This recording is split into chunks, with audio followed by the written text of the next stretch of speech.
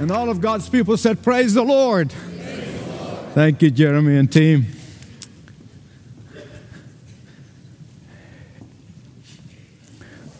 The year was 1900. The city was Galveston, Texas. And that year, Galveston was swept. My able colleague, Rich, got me some pictures of the devastation of that storm that devastated Galveston, nearly destroyed the whole city. Soon afterward, the city fathers sought the help of a very prominent and brilliant design engineer. They asked him to design a seawall that could withstand any future storms. This well-known, brilliant design engineer was told by the city fathers, safety and not cost should be his paramount concern. By the year 1904, the wall of Galveston was built. It was a massive barricade of 5 miles long and 17 feet above the tide.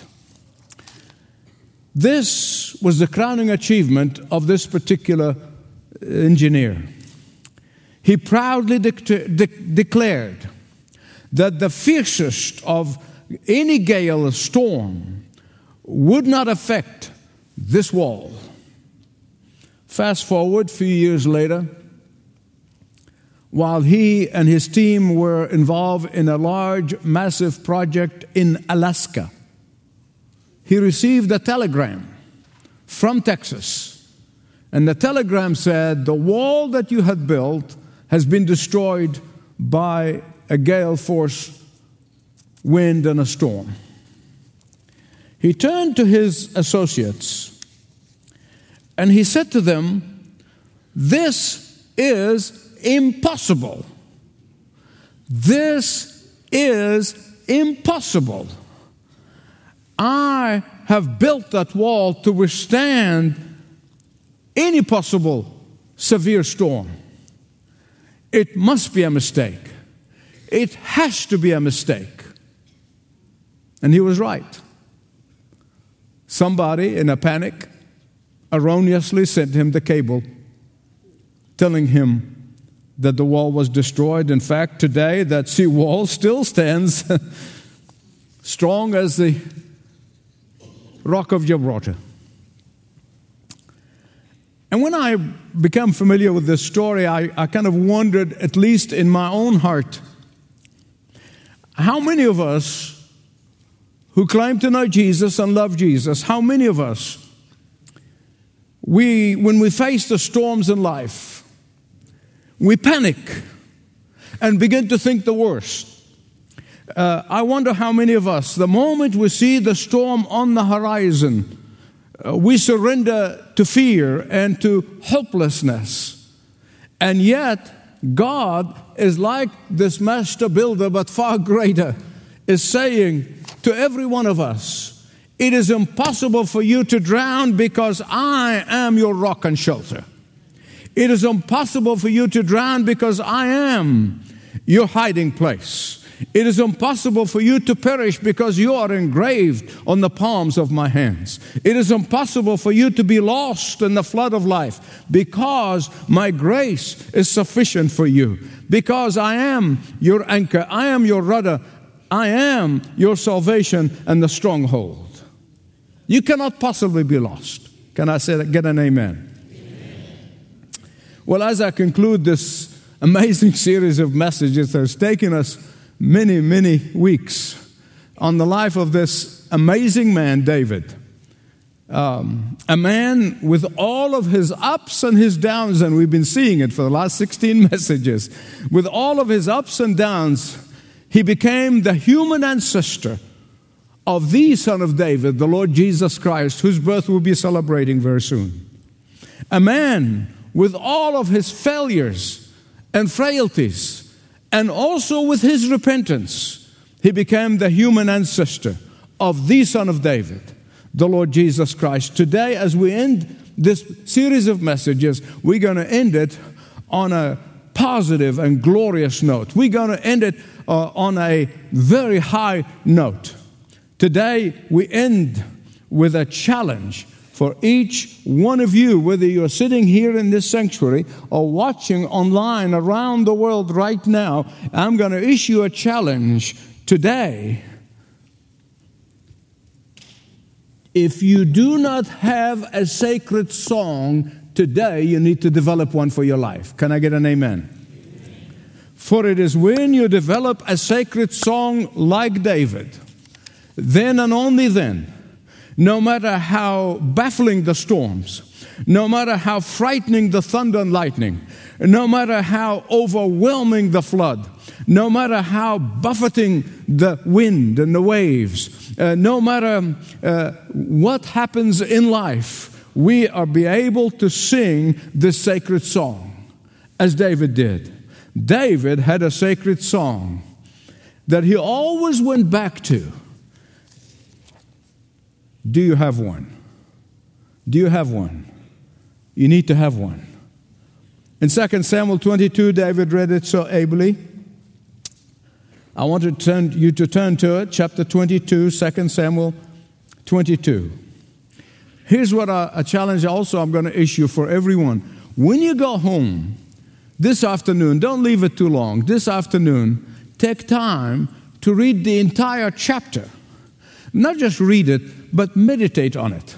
What a magnificent time to spend on a Sunday afternoon. Meditate on 2 Samuel 22. For this is a messianic prophecy. This is a prophetic chapter regarding the coming of the Son of David, the Lord Jesus Christ. This is a forward-looking chapter to the coming of Jesus Christ. This is a glimpse into the life of the coming Messiah. This is a projection of the future in the present, 1,000 years before Jesus was born. As a matter of fact, if you're a very careful reader, and if you read Psalm 18, and then you read 2 Samuel 22, and you put them against each other, you're going to say they are variation of the same thing. In fact, some scholars have said probably it was the same song and got edited along the way somewhat from one to the other. But I believe this is the original one. Psalm 18 may have come out of it, but 22, 2 Samuel, is the original song. The question is, if you do not have a sacred song, you can certainly have one, and you can use this one. I often think I can't improve on this one, so that's my sacred song. It will fill you with the sounds of praise when you're down. It will fill you with the sounds of thanksgiving when things look bleak in life. It will fill you with the presence of God in times of trouble. It will fill you with the music of joy when you're sad. It will fill you with the excitement of faith when you feel weak. It will fill you with confidence in your God when you feel inadequate.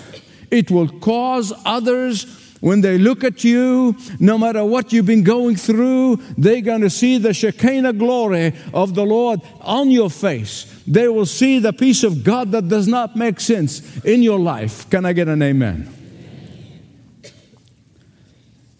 And every time I think of a storm, I think of a study that I've read many, many years ago. A study that was conducted about how birds react in the rainstorm. Now, I don't know. I'm tempted to say they must have got a federal grant to do that. From what I read, the federal government funds all sorts of things. Study of fish and study of all kinds of things. I think that must have been one of them. But anyway, regardless of where the money came from, they've conducted the study. And they found that the duck is always indifferent to the rain. It's oblivious to its effect. The chicken, on the other hand, is the most miserable creature when it is raining. It really is the most miserable creature. But the robin, the robin, on the other hand, sings in the rain. In fact, the robin saves its sweetest note to the most raging part of the storm. And so you ask yourself the question, am I a duck, a chicken, or a robin? Don't tell me, keep that as a secret. David had a sacred song. What are your sacred songs? In Psalm 31:19, David testifies, the righteous man, and I would say woman, he's talking about not in terms of masculine or feminine, he's talking about a person. The righteous person may have many troubles. How many? But the Lord delivers him from them all. How many? He delivers them from them all. David faced some very violent storms in life. Some of them of his own making, but many of them were not. He had nothing to do. We were totally out of his control. From being hunted like a wild animal by King Saul, to being thrown out of the palace by his rebellious son Absalom. From hiding in fear and in panic in the land of the enemies, the Philistines, to being put down and humiliated by his wife Michal. But the one thing that you have to agree with me on, David, the one thing you cannot deny, David, is that he's never lost his sacred song. You, beloved friend, may be feeling harassed right now. I don't know. You know, and God knows. You may be feeling pressed on every side. You may be feeling that the walls are closing in. You may be feeling that you're in a long, dark tunnel right now. You may be feeling that you are in a prolonged spiritual drought. You may be feeling and experiencing a sense of despair. I want to remind you that David did this, felt this way early when he was in his 20s. I just want to remind you, in case you've forgotten. So you're not alone. You're not alone when you feel that way. Listen to what he said. Listen to what he said earlier on in the piece. He said, "It is inevitable for me. It is inevitable to die by the hand of Saul." Do you remember that? It is inevitable. I'm going to die. And I'm going to die by the hand of Saul. He was in his 20s at the time. He didn't die. God kept protecting him until he became king and became the most successful king Israel ever had.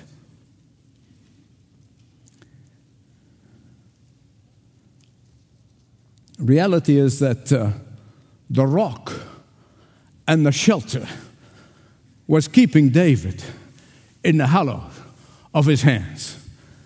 The reality is that the shield and the buckler wrapped around him, that nothing would harm him.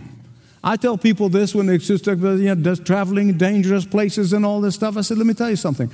I am as safe in the war zone when I'm in the will of God than in my bedroom out of the will of God. I am safe until God is through with me. Amen? God is infinitely mightier than your problem. And He's watching over you. His everlasting arms, the Bible said, are underneath. His wings are sheltering you. His eyes are watching over you. His powerful hands are upholding you. His shadow is all over you. His Spirit is within you to empower you and to strengthen you. His wall of fire is about you. His hedge of thorns are surrounding you. His mighty armor has been given to you.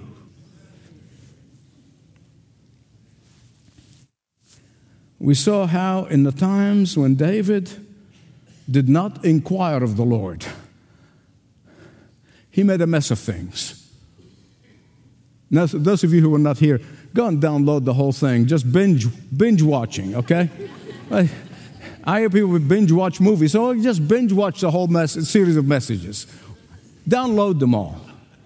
Because I'm telling you, we saw again and again when he did not inquire of the Lord, when he did not go to the Lord for answers, he made a mess of things. Oh, but in the midst of all this, the one thing about this man David, the one thing about this man of whom God said his heart is after mine, the one thing is that deep down in his life, he has one longing, and that is to please the Lord. And the God who sees in the depth of your heart, and sees in the depth of your mind, and sees in the secrets of your life, is the one who will honor you for that desire. And because of that desire in David's life, God's hand upheld him again and again and again and again. You see it clearly here in this sacred song. 2 Samuel 22.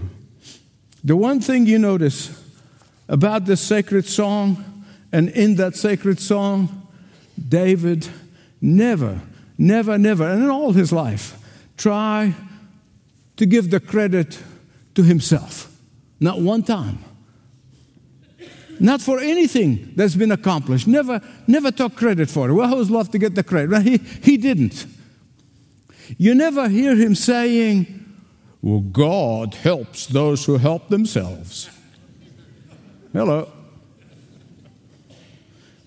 He doesn't take credit for the strategies that he implemented. He doesn't take credit for his brilliant mind. He didn't take credit for his perseverance. He didn't take credit for his strength. No. He gave all the credit where?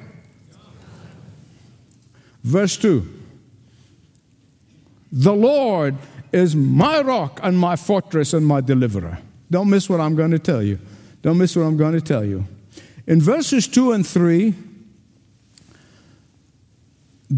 the personal pronoun is repeated 9 times. How many of this? I know I flunked math, but I think that's 9. 9 times. My. Which really reminded me of many years ago, I was having a debate with a leader. I'm talking about this man is a leader in the mainline denominations. And he was kind of angrily looked at me and he said, you talk about Jesus as my personal Savior and my personal Lord and my personal this and my personal that, as if you're talking about my personal car or my personal house or my personal possessions. The idea was to him that God is just not a personal God.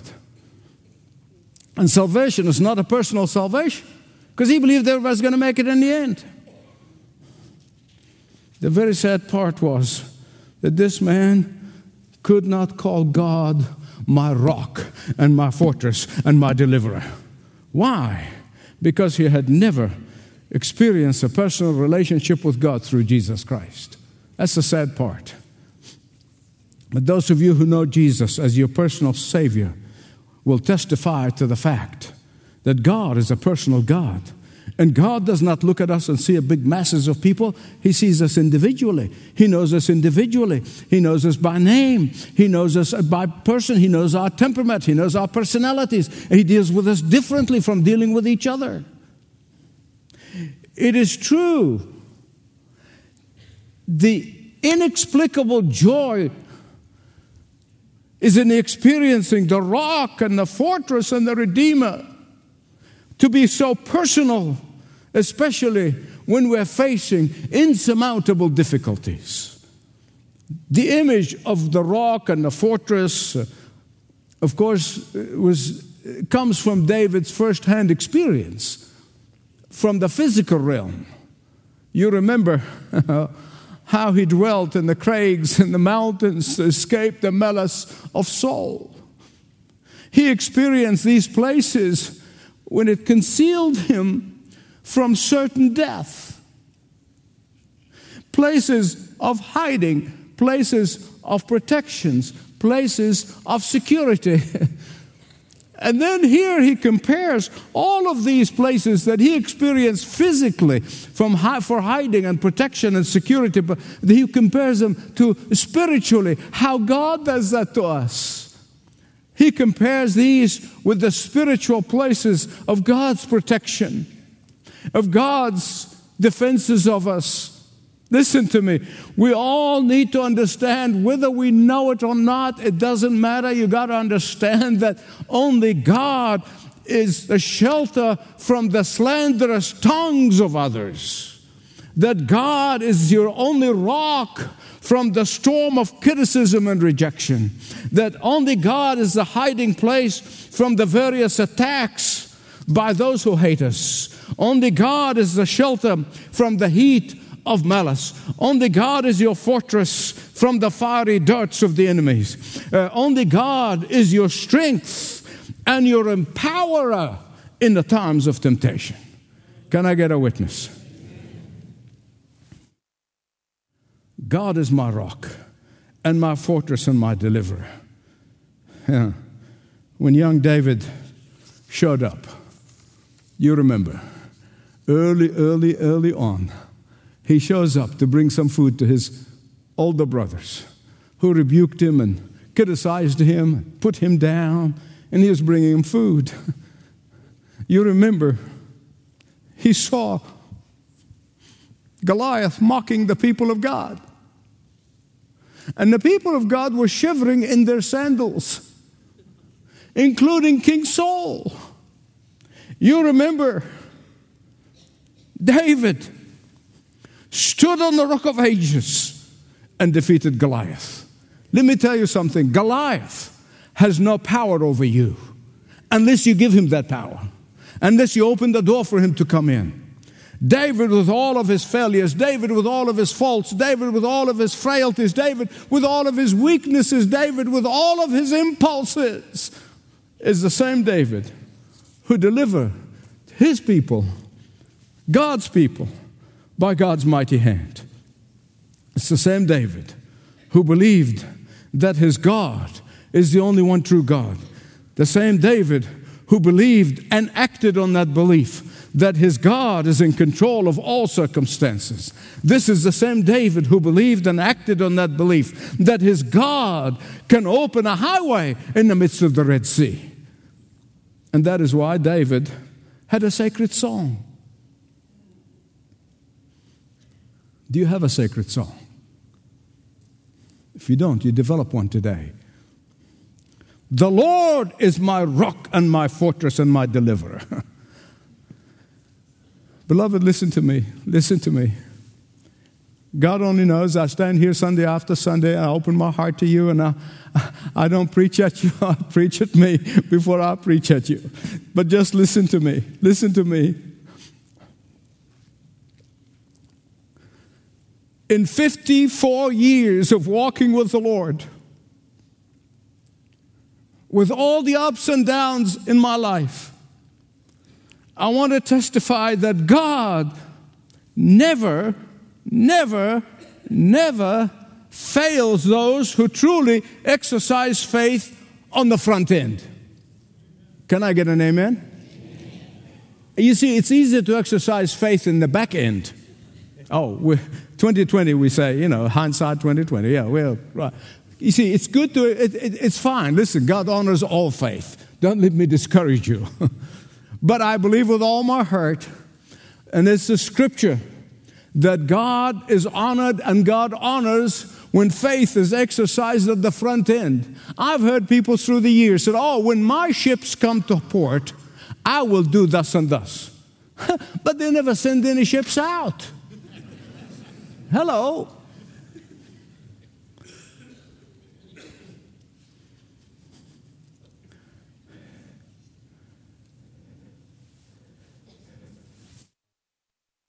They have been waiting for the harvest, but they've never sowed seeds. And they said, when my harvest comes, I will give. That doesn't take faith. Faith is you throw the seed and you sow it generously, trusting the God of the harvest. God is honored when faith is exercised at the front end. not at the back end.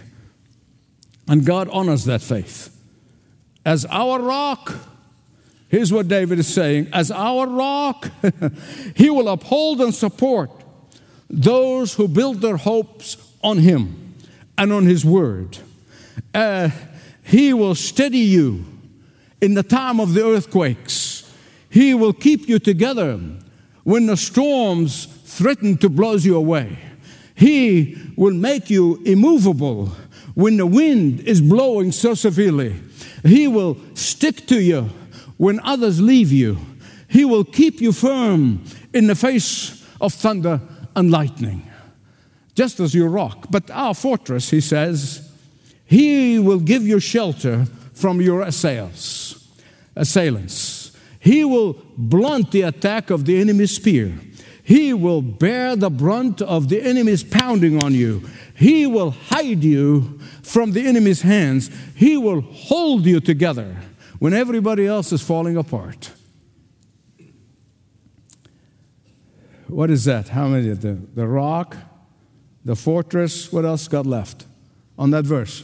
Come on, don't look in the Bible. Tell me. Yeah, you're a deliverer. God bless you. A couple of you are very alert. As our deliverer, God saves us from ourselves. How many times did God save David from himself? I'm going to ask the question, how many times God saved me from myself? There are too many times to number. But I do remember them. I cannot count that high. He is your deliverer. He redeems us from the raging power of sin. He rescues us from the roaring lion. He saves us from the second death. So the question is this: do you have a sacred song? Do you have a sacred song? If you don't, you will do well to use this one. Verse 3. I'm looking at your faces. Some of you are panicking. He says it's only in verse 3. How many verses are there in the chapter? I can see the shock on your face. That's okay. Relax. Relax. I'm only scratching the surface. Verse 3. My God is my rock in whom I take refuge, my shield and the horn of my salvation. He is my stronghold, my refuge, my Savior from the violent men. He saves me. Question: what is David doing here? What was he doing? You just saw verse 2, and you come in verse 3. You say, what is David doing? And that's why I'm not covering the whole chapter, because I'll tell you what he's doing. He's piling up the metaphors. He's piling them up. He really is piling them up, as if to say, if you slow like Michael Youssef, and you didn't get the first one, I'm going to give you a second one. As if you're slow and you cannot catch on to the previous descriptions of our God in verse 2, let me repeat them for you in a different way. If you cannot get this whole idea of the rock and the fortress and the deliverer, David hopes that you will understand the part about the shield, the horn of salvation, and the high tower. As if to say, if you're really dull of mind, if you're really dull of spirit, if you're dull at heart and you cannot get this, let me explanify it for you.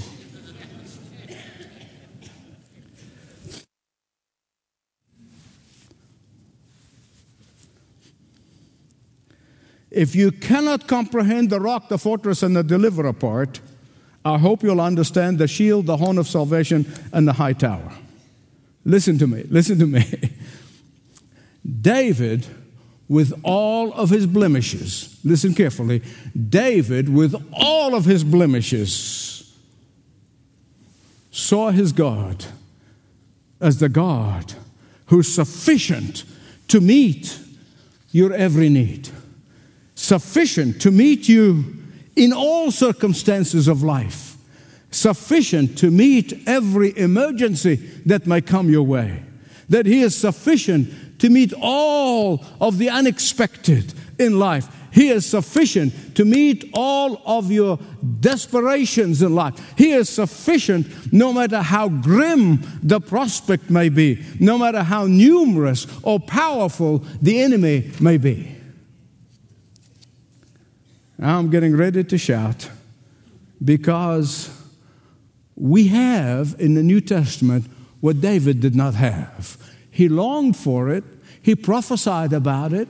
He talked about it coming, but he never seen it with his own eyes. He saw it like Abraham with the eyes of faith. You know that Jesus said, Abraham longed to see my day.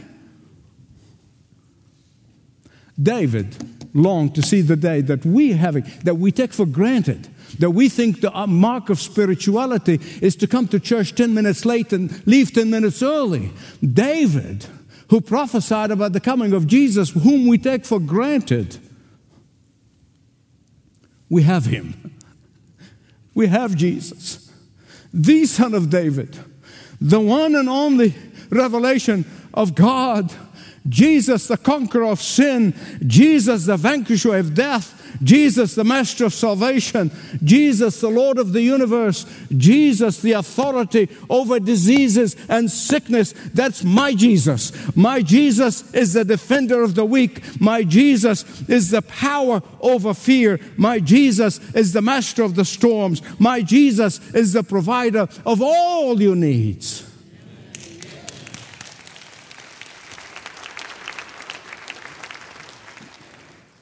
That is why He's your shield. He's your shield.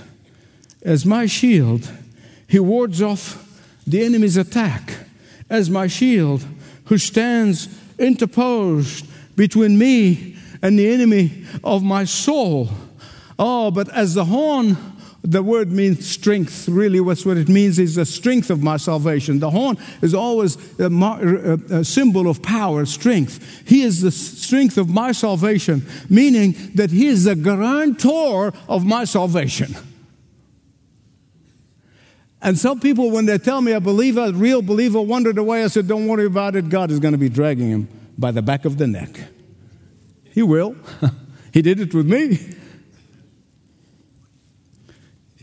He's the high tower, the citadel, that place that is high above and beyond the enemy's reach. He is my Savior who gave me salvation, free gift of God. And that is why in verse 4 David said, I call to the Lord who is the worthy of praise, and I am saved from my enemy.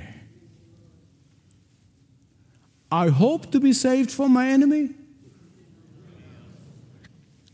I wish to be saved from my enemy. No. I may be saved from my enemy. No, I am saved from my enemy. That is, I am saved in the past, the present, and the future.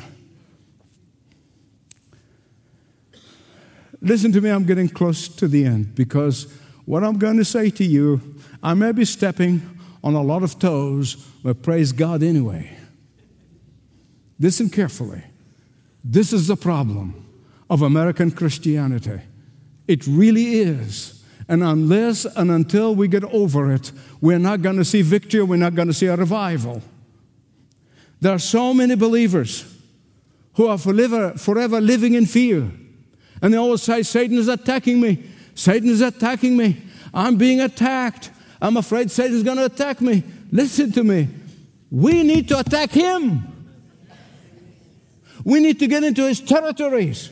We need to get those who are enslaved by him to be set free, to come to know the Savior, the only Savior. We have a Savior who can save from all their sins. And we're keeping it a secret. And we keep our mouth shut. As I said, we come late and leave early, and we think that we're great spiritual giants. Beloved, let me tell you something. It breaks my heart in two. This is not something I'm preaching at you. This is something I daily live with. I daily live with. It breaks my heart. We have been living on the defensive for so long. We have not known the excitement and the thrill of going on the offensive. We have lost the vision of being soldiers of the cross. We have ceased to be the mighty army of the living God. We're like the Israelites living in fear of Goliath when Goliath's already been defeated. In fact, there was a song that we used to sing a lot in this church in the early days. And really is based on this verse, based on 1 Samuel 22. I will call upon the Lord, who is worthy to be praised. So shall I be saved from my enemies. You know that one? Stand up and sing it with me. Stand up and sing it with me. Before I turn it over to the amateurs, let's sing this, okay? Sing it with me. I will call upon the Lord, who is worthy to be praised. So shall I be saved from my enemies. I will call upon the Lord. The Lord liveth, and blessed be the rock, and may the God of my salvation be exalted. The Lord liveth, and blessed be the rock, and may the God of my salvation be exalted. Bless the Lord.